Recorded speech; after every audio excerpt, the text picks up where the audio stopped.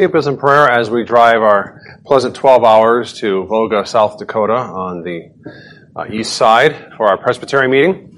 We meet twice a year, as you know, in our presbytery, which is the regional church of the Orthodox Presbyterian Church.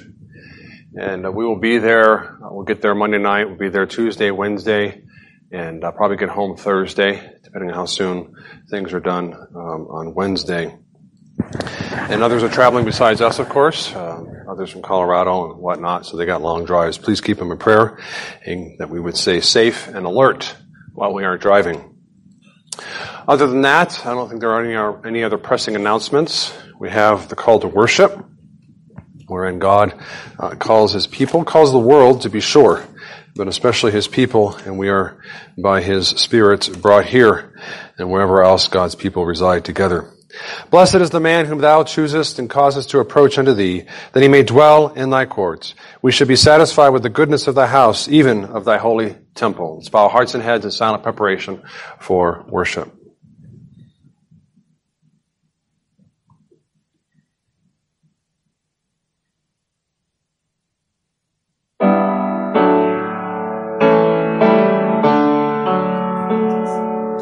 Hear our prayer, O Lord.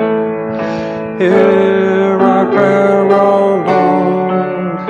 Incline thine ear to us, and grant us thy peace.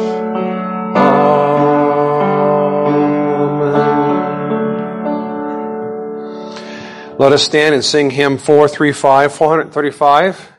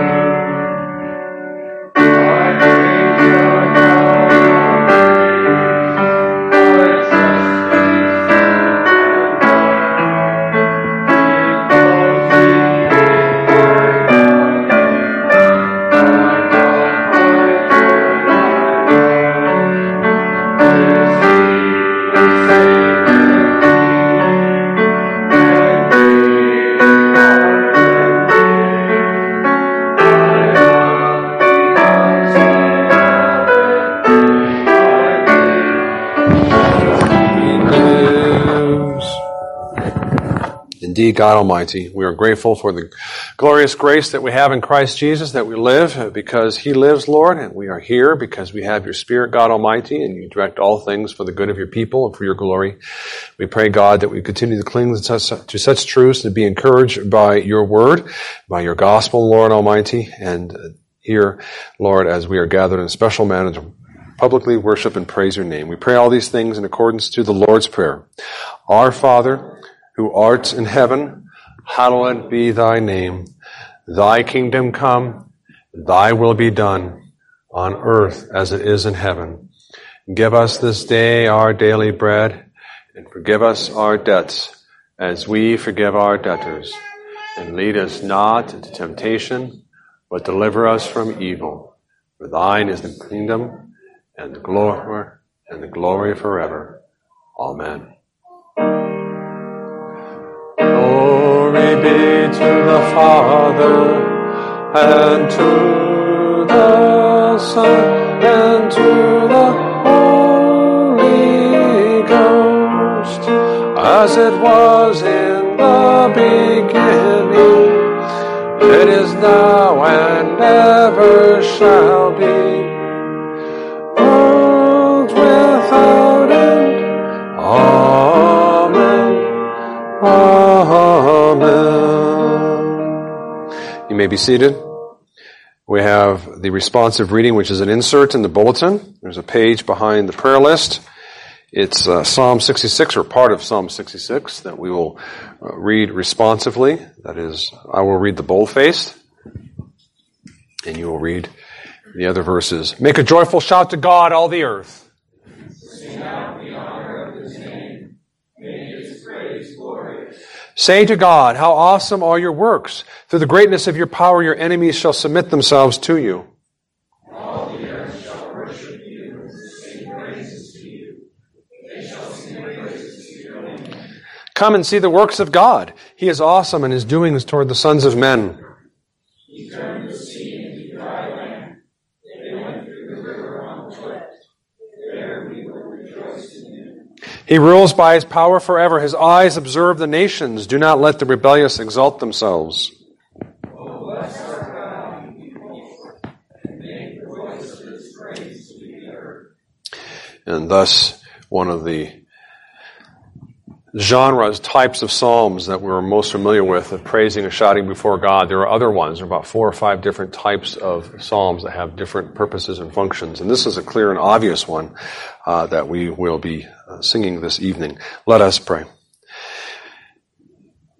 We do come before you, God, not only today, Lord, but throughout the week when we have times of quietness and refreshing, Lord, with our family, with ourselves, to pray before you, to sing, Lord, praises to you for the glorious things that you have done for us. We thank in particular, God Almighty, your goodness and long-suffering towards us through your providence and guidance of all things. For our good, Lord, have you kept us healthy. You've given us shelter. You've given us clothing on our back. God, you've given us friends and family in a church, Lord. In the preaching of your word and the giving of the sacraments, all these come from your bountiful hands. We pray and ask, Lord, that we would continue, in spite of any difficulties that we have in our lives, the things that we struggle with ourselves, and certainly the sins, Lord, that easily beset us, to never lose sight of the greatness that is you, of the love and the goodness and mercy that you've poured upon us in all things, especially through Christ Jesus, our Lord and Savior, that we may be encouraged thereby. As we come before you as your people, Lord, we acknowledge our sins. We certainly, Lord, somewhere, somehow have sinned throughout this week with our words, with our anger, Lord, and our hearts and our emotions, God Almighty. In various and sundry ways, help us, Lord, to acknowledge our sins, to know your law enough so that we can evaluate our actions and one another, Lord, for we are called to bear one another's burdens to the best that we can. And so, God Almighty, that we may grow in the image of Christ Jesus as promised in your gospel. And that begins and continues in our life through the life of repentance, acknowledging our sins. Help us, Lord, to fight against them and to be encouraged by the gospel promise that you forgive us our sins. You wipe them away on the cross of Jesus Christ. We need to but acknowledge our sins and always come to the cross. It will never, Lord, grow cold for us, ineffectual. It's always there for us, the work of Christ Jesus. May we be encouraged therein to carry on in our life, therefore, and our responsibilities and duties to one another. And we have responsibilities in our family, in society and our job, but also with respect to one another by our age differences, Lord. We have the young and old alike, and you have given different strengths and weaknesses to us, Lord, and our different stages of life. And we think of the youth and the children around us, God, that you would be with them and protect them and watch over them, that they would grow up in the fear and admonition of the Lord Almighty, and that they would listen to the godly instruction of their parents and of the older ones around them, Lord, and the adults in the room, and that they may grow and be protected, Lord, from the sins of this world and temptations. They would learn what the elders amongst them, the older ones, men and women alike, have learned through experience sometimes, God, and thus be on top of our shoulders and go further in God's kingdom than we have gone before. So we pray and ask that you would be with them, the youth especially, Lord, as they are coming to a time in their life to finish up school, to get a career and a job in life, to provide for their family, as husbands especially, Lord, and be with the women and the men, that they would find godly mates, that they would stay away from temptation and sin, our Lord and Savior, and that, again, they would take their strength and energy and creativity for the good of those close to them, their family, and their church, God Almighty, that this is part of their role, again, as they are able. And the kingdom of God, with their strong backs and strong minds, Lord, to be used for God's kingdom, to listen and to be directed by those with age and experience, and that the aged among us, Lord, whatever age is beyond youth, matters not, would take what we have learned in our experience and help the youth to avoid pitfalls in this life. And, Lord, to use their energy and creativity, God, and to not shut them down, Lord, that we would work together, that the world may see, Lord God, that you have brought many into the body of Christ, not just young and old, but different backgrounds and, Lord, different experiences and different levels of wealth, poor and rich alike as well, and that we are all united in Christ Jesus, our Lord and Savior, and given different strengths and abilities in God's kingdom to be used for one another, for the growth of the kingdom of God. Help us, God, as a presbytery. We are part of a larger body of Christ, Lord, not just on paper, but in practice, Lord, as we live in submission to the presbytery of the regional church, Lord, that covers Colorado, Utah, Wyoming, and Dakotas, Lord, that the leadership that's going there this week, Lord, will get the work done that needs to be done, and that their committee reports would be effectual and helpful, Lord, and that the matters decided will be done in a godly and wise manner in accordance to your word, Lord, above, we pray. And we ask, God, that you would help our presbytery to have wisdom and understanding of the things that need to understand in their body, in their midst, here among all our churches, to help those churches, to pray for those churches, and to give them guidance and protection as they are able, Lord, and that we would live in godly harmony in accordance, again, to your truth and your gospel. Lord, as a presbytery, help us, we pray, and watch over those who travel tomorrow, God, that you would protect them as only you can in your providence, whether they're flying or driving, God, and that, again, we would have the sleep that we need and the alertness to deal with the matters before us, and to be done, we pray, with your smile upon us as a presbytery. And we ask, God, in particular for our health, to watch over us and to give us the means that we have before us by your providence. Continue to give us what we need to take care of our body, which is the temple of the Holy Spirit, Lord, and not to be lackadaisical in these matters. Also, at the same time, not to be discouraged, for there are things, Lord, that there's very little, it seems, that we can do, that doctors can do for us. Some of us have chronic ailments that are upon us, Lord, and sicknesses and body aches that come upon us suddenly, God, and can be very discouraging and disheartening. May we not be discouraged and disheartened, Lord, in the sense that we know this world is temporal, and our body will be raised up better, God, and purged of all the effects of sin. Help us to look forward to that day, Lord, but meanwhile to do what we can. Use the means, causes, and occasions that you've given us in our lives so that we can take care of our body and take care of one another, both in diet and exercise, Lord, and good advice. And so we do pray and continue to pray that we would be protected from various ailments and sicknesses, Lord, and keep us here, we pray, a little longer for one another, we ask. Help us, we pray, as families to grow in love for one another and submission to the husbands. And, Lord, that the wives would continue to instruct their children and submit to their husbands, Lord, and the husbands would lead and love and protect their families as best they can, Lord, in this day and age. And that we would work together as families, as couples, as singles, God, and to do what we can to support and expand the kingdom of God through this little work and providence. We pray in your name alone. Amen. We now have the tithes and offerings.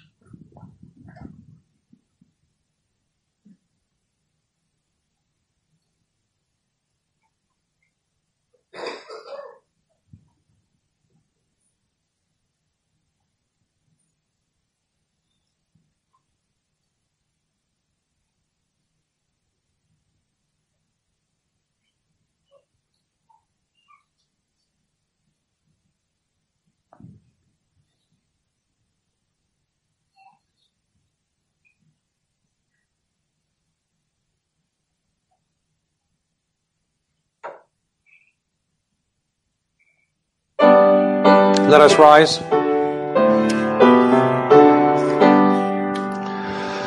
Praise God from whom all blessings flow.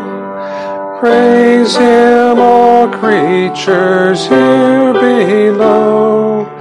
Praise Him above, ye heavenly host. Praise Father, Son, and Holy Ghost. Amen. Bless these tithes and offerings as only you can, God Almighty, and that you would help us as a church to use the funds wisely to help those in material need, especially in spiritual need, God, and to continue to support the preaching ministry of your church. In your name we pray. Amen. While we are standing, let's go ahead and sing hymn 282.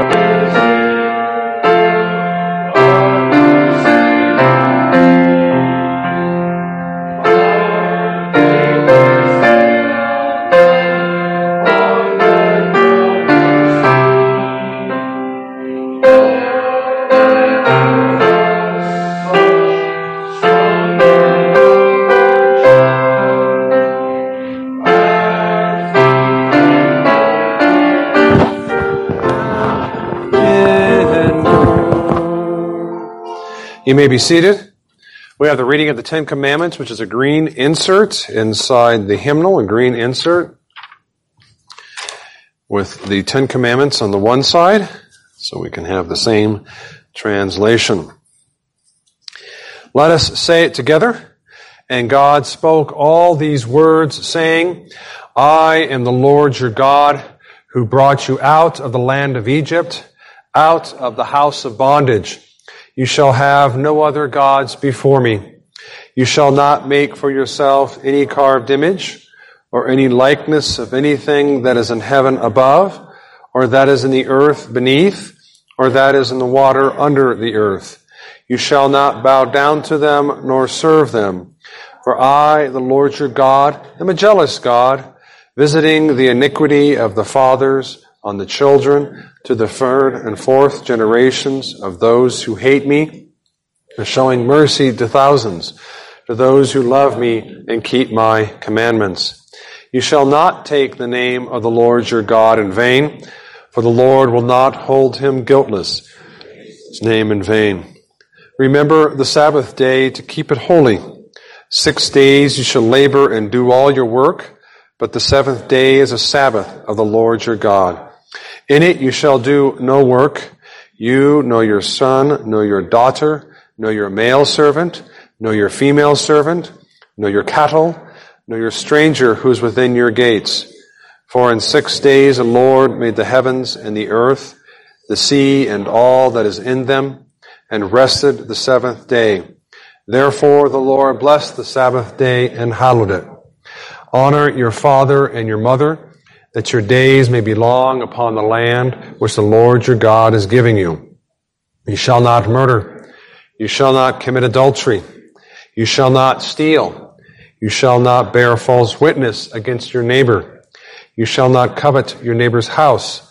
You shall not covet your neighbor's wife, nor his male servant, nor his female servant, nor his ox, nor his donkey, nor anything that is your neighbor's. Hear also the words of our Lord Jesus, how he says, you shall love the Lord your God with all your heart, with all your soul, and with all your mind. This is the first and great commandment, and the second is like it. You shall love your neighbor as yourself. On these two commandments hang all the law and the prophets. Amen. Let us turn into our Bibles to Mark chapter 2 as we continue along through the Gospel of Mark. Mark chapter 2.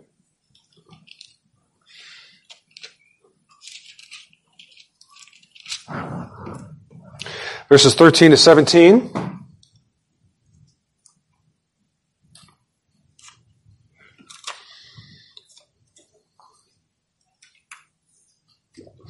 Let us listen attentively to the Word of God. Then he went out again by the sea, and all the multitude came to him, and he taught them. As he passed by, he saw Levi the son of Alphaeus sitting at the tax office, and he said to him, follow me. So he rose and followed him. Now it happened as he was dining in Levi's house that many tax collectors and sinners also sat together with Jesus and his disciples, for there were many, and they followed him. And when the scribes and Pharisees saw him eating with the tax collectors and sinners, they said to his disciples, how is it this he eats and drinks with tax collectors and sinners? When Jesus heard it, he said to them, those who are well have no need of a physician, but those who are sick. I did not come to call the righteous, but sinners to repentance. Let us pray. And so, God, we have in these words of Christ, written by the power of the Holy Spirit through the pen of Mark, his call of sinners unto repentance. Help us, Lord, to carry on that life of repentance ourselves, acknowledging that we are saved sinners, justified sinners, even, God, through your mercy and grace, and to call others unto Christ Jesus our Lord to a life as only can be found in him through the life of repentance. In your name we pray. Amen. As we follow Mark's narrative from chapter 1 to here, we come upon vignettes that highlight certain themes in the Lord's ministry on earth. We read that he heals and teaches the people early on, and that the healing is the most powerful kind of healing, and that Christ is a willing Savior, able to save to the uttermost, even of the soul of men. And also his call of faith, that he sees their faith and he saves them. And so far the people are excited about Jesus and his fame. It's spreading all the more early on in his ministry. And here we read about some pushback, not from the people, that comes later, unfortunately, but initially from the leaders of the people. scribes and the Pharisees, as we know, the great debate between them. And like today, the leaders were the elites of society back then, and we have elites today as well. They ruled over God's people politically, to some extent, although under Roman rule, and especially religiously, with an authority given them by God, as Christ acknowledges elsewhere in the gospel, where he says, they sit in the seat of Moses. Listen to them when they speak the truth, but obviously don't do what they do when they lie and deceive. And yet, as we know, they did lie and deceive, and they ruled in a cruel manner, adding burdens upon the people that they themselves would not lift a finger up. They looked down upon the masses of the Jews. They would call them, quote, people of the soil, or the rabble.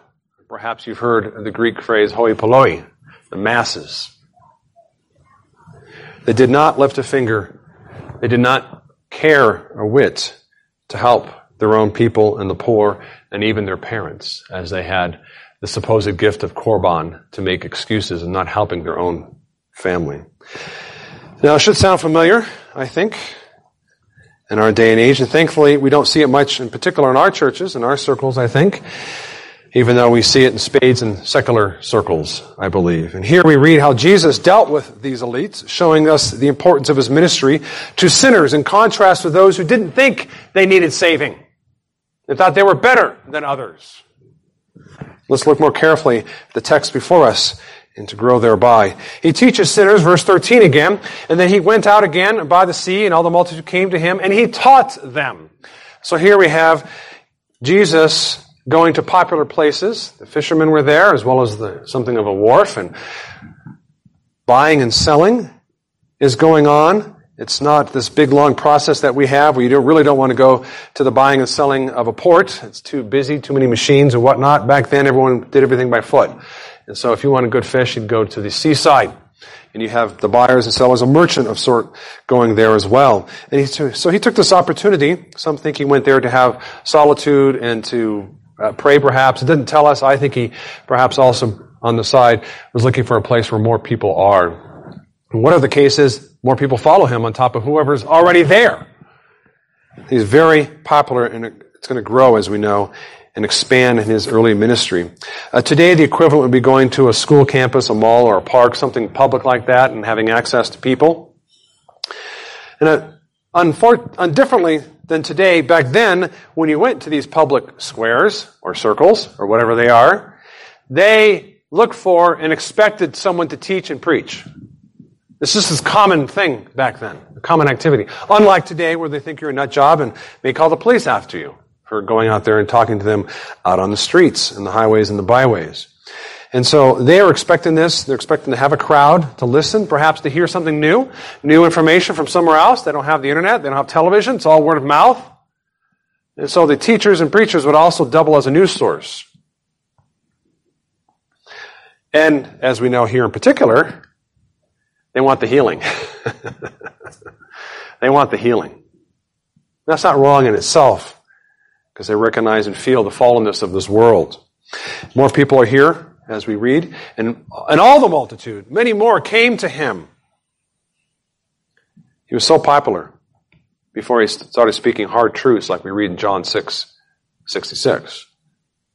And thereafter, many people left him, we read. That hasn't happened yet. So he takes the opportunity of this popularity to do what? We've read about this before. And yet again before that, in chapter 1. To teach and instruct the people of God. He wants to feed them the truth. His words are life, he tells us elsewhere. And so he acts upon what he believes they need as their Messiah. Now, there's no details of instruction given, but we know from his other lectures, we know from the point of chapter 1 that the beginning of his ministry is what? The kingdom of God is at hand. Repent, therefore, and be saved. It's a ministry of repentance. Calling the church in particular. This is the Old Testament church before it's transformed in the New Testament era. And they are given the message first that the Messiah has come, the Savior of God's people. And this is their opportunity to repent and follow him.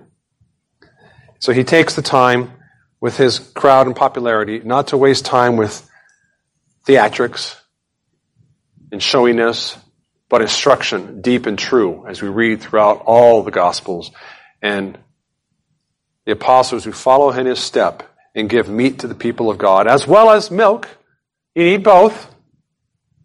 But Christ certainly instructed them in his truth and gave them parables and admonitions and everything else.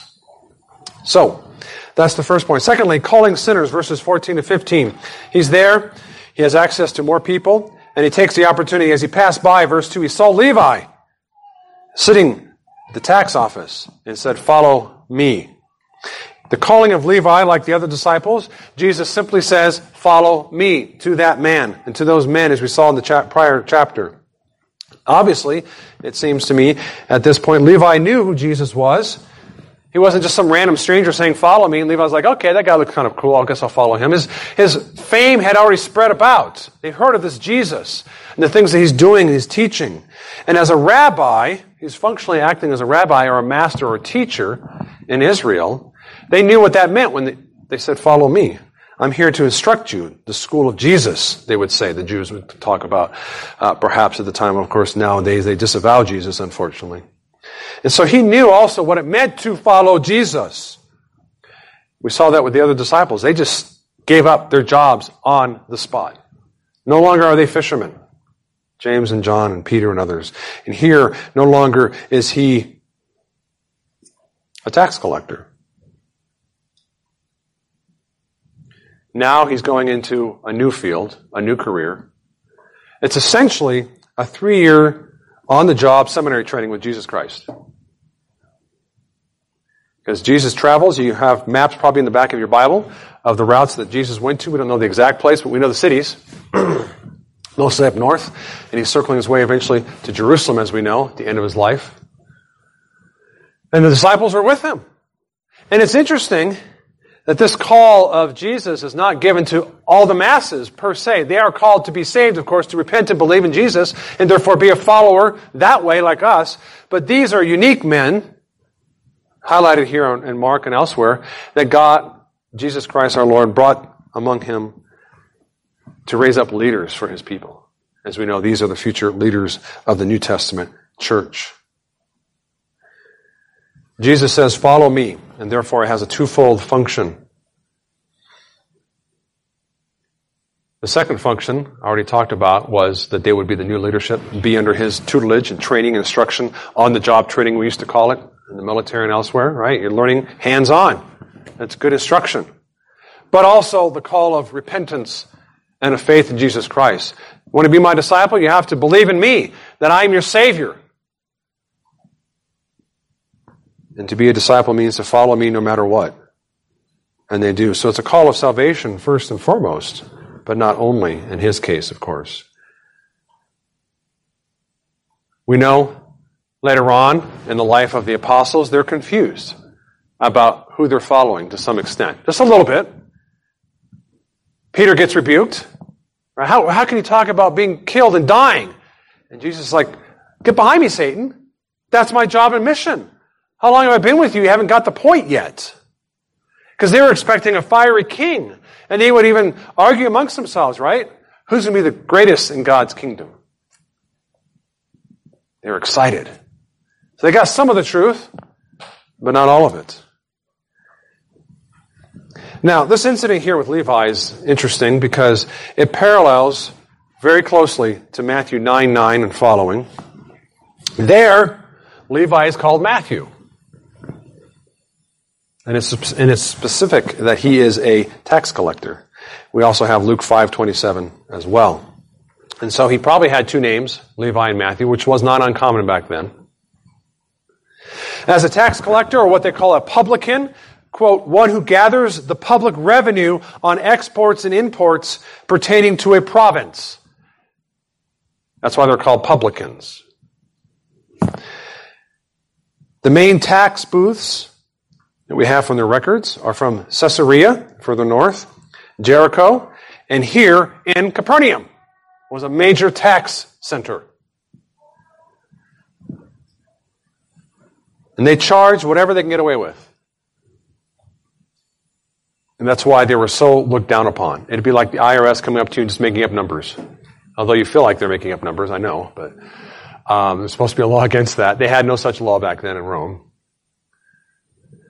So you can imagine how looked down upon they were. The scum of the earth.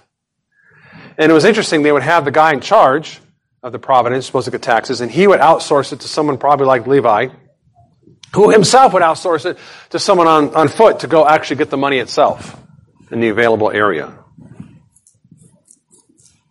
So multiple layers there. And among the Jews, they were often considered traitors because they were what? Working for Rome, who was suppressing the natural rights of the Jewish-born citizens in their own country. You can imagine that kind of feeling towards them. It would be like if Red Dawn went a different way. I think many of us remember that movie or heard about that movie back in the 80s when the Russians invaded America. It came up recently with a friend of mine. And they won. And they're taking Americans to get taxes on you. You'd be very angry and upset with these Americans. What are you doing working with the Russians? And here they're like, what are you doing working with Rome? So that puts it in perspective when Christ calls a tax collector to eventually become one of his leaders, the leaders of the church. He left all. Luke 5 tells us explicitly, and we know the other disciples did it as well, they left, not just their job, they left all to follow Jesus. It highlights how much Matthew gave up. Because a publican, as you can imagine, can make lots of money since they can charge whatever rate they want on top of what you're supposed to give the Rome. Now, we may not be called to leave our jobs in God's providence. It certainly doesn't happen. I don't think I've ever met anybody who does that. Unless they're a pastor. But you may lose your friends and family for being a Christian or for following Jesus Christ. And you may lose your job, where things are going today, unfortunately, if you don't say the right thing or sign the right papers. As some of our Christian brothers and sisters lost their careers because they wouldn't bake the cake or something like that. May happen. That kind of a call may happen, but often in God's providence we're grateful that it doesn't happen. It hasn't happened. It may never happen. Now Matthew has friends. What kind of friends would he have? Other publicans. Other publicans and sinners, the text tells us. Many tax collectors and sinners also sat together with Jesus and his disciples. Tax collectors, publicans, and sinners are almost synonymous with the Jews. Be a publican, you're virtually a sinner.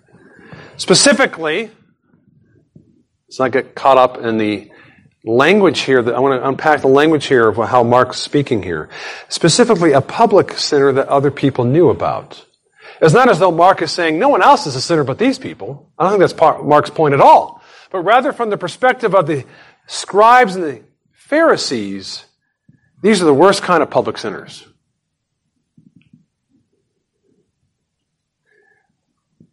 And so he's describing the audience from their perspective to show their arrogance and some irony, as we're going to see here when Christ flips it on them. And that's what we get here. Jesus calls sinners, Levi being a sinner, as the scribes were sinners. They just didn't think of themselves as sinners the way those guys were sinners. And Jesus calls them and his friends to salvation. But here in the third point, we have a rebuke of sinners, verses 16 to 17. At the same time, the call, the famous verse is verse 17 to be sure, although the calling came a little bit earlier in verse 14. And when the scribes and Pharisees saw him eating with the tax collectors and sinners, they said to his disciples, how is it that he eats and drinks with tax collectors and sinners? What is up with this Jesus? What kind of a rabbi is he? When Jesus heard it, he said to them, those who are well have no need of a physician. If you're not sick, why do you need a doctor? But I came to call sinners to repentance and not the righteous. The Pharisees were offended, prideful. And thus we see early on in Mark, they're going to become the arch nemesis of Jesus in his ministry. The arch nemesis were the leaders of the Old Testament church. They were self-righteous, thinking they can save themselves, as we know elsewhere in the Gospels and in their writings, arrogant about their moral superiority, hence their shock about Jesus eating with sinners. Again, sinners as the Pharisees defined sin which was an addition to the Ten Commandments. They paid lip service. Yes, I believe in the Ten Commandments. They had to. They were going to be good Jews. But they added rules and commandments of men.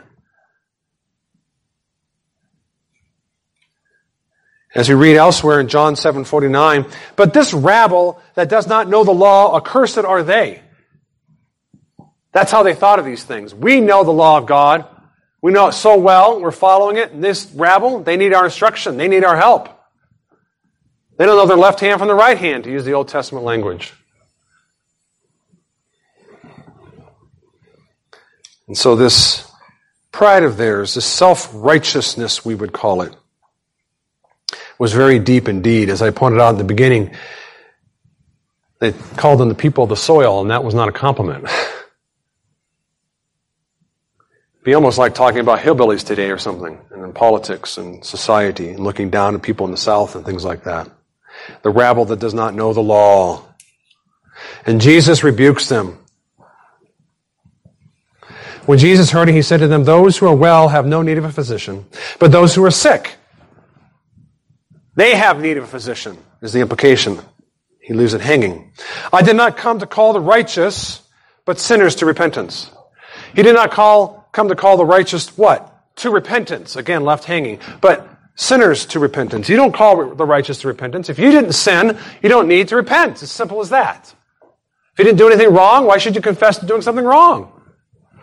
I know that our society pushes that a lot. You still need to apologize and repent. Make me feel better. But that's not how they thought back then. And Jesus used this piercing logic and rebuke. It's essentially a rebuke to the Pharisees, right? He's talking to them. He heard what they said. They're mumbling and complaining amongst themselves and their superiority to the masses. And he speaks to them, to the matter. So although I know we come to the text and it has this glorious truth, but he came to call sinners to repentance, to call us to repentance. We know our sins and we have repented and he's a Savior who's come to us. That's true. And I'm going to preach on that. But let's not forget, Jesus heard it. And he's speaking about them. And therefore it's a rebuke. The metaphor is clear. Doctors help sick people. Sick people need doctors. And Christ is the doctor to heal the sick, the doctor of the soul. Jesus means spiritually, to save them from hell and the punishment of their sins, the consequences of their sins. He's a doctor like no other. In this case, the well-off Pharisees did not think they needed such a doctor.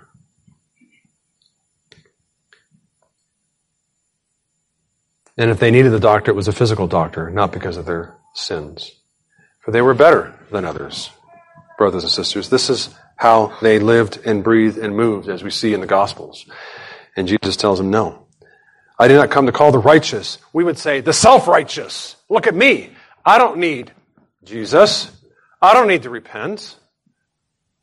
The people who think they have not sinned, or not sinned much, people think they're good enough to get to heaven. The Pharisees and scribes certainly taught that way of living. What we call legalism. Saved by good works. Which is unfortunately still taught in many circles in America. He says, rather, I've come to call sinners. Now again, he doesn't mean, if you read it this way, objectively people who are sinners, which would include the scribes. Are not the scribes sinners? Is Jesus saying, well, the scribes aren't sinners? He's talking in the way they're thinking, right? We see this, so it's a rhetorical language of his. Yeah, you're right. You don't need me. Of course they do. But he's saying, I want, and I am coming to those who know they are sinners, who feel the weight of guilt upon their shoulders.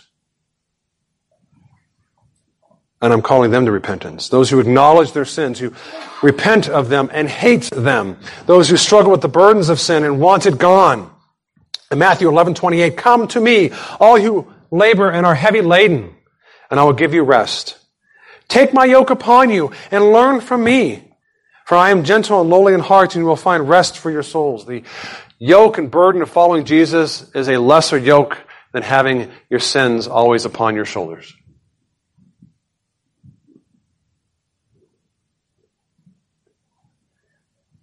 And anyone who sees their need of a Savior, who knows that they are dying and on their way to hell, can come to Jesus and be saved. That's what he's talking about. I've come. My job is to go to them. Those who are hardened of heart, who will not repent, those who are quote unquote righteous, we would put air quotes, right? Righteous. I have nothing for them because they don't want me.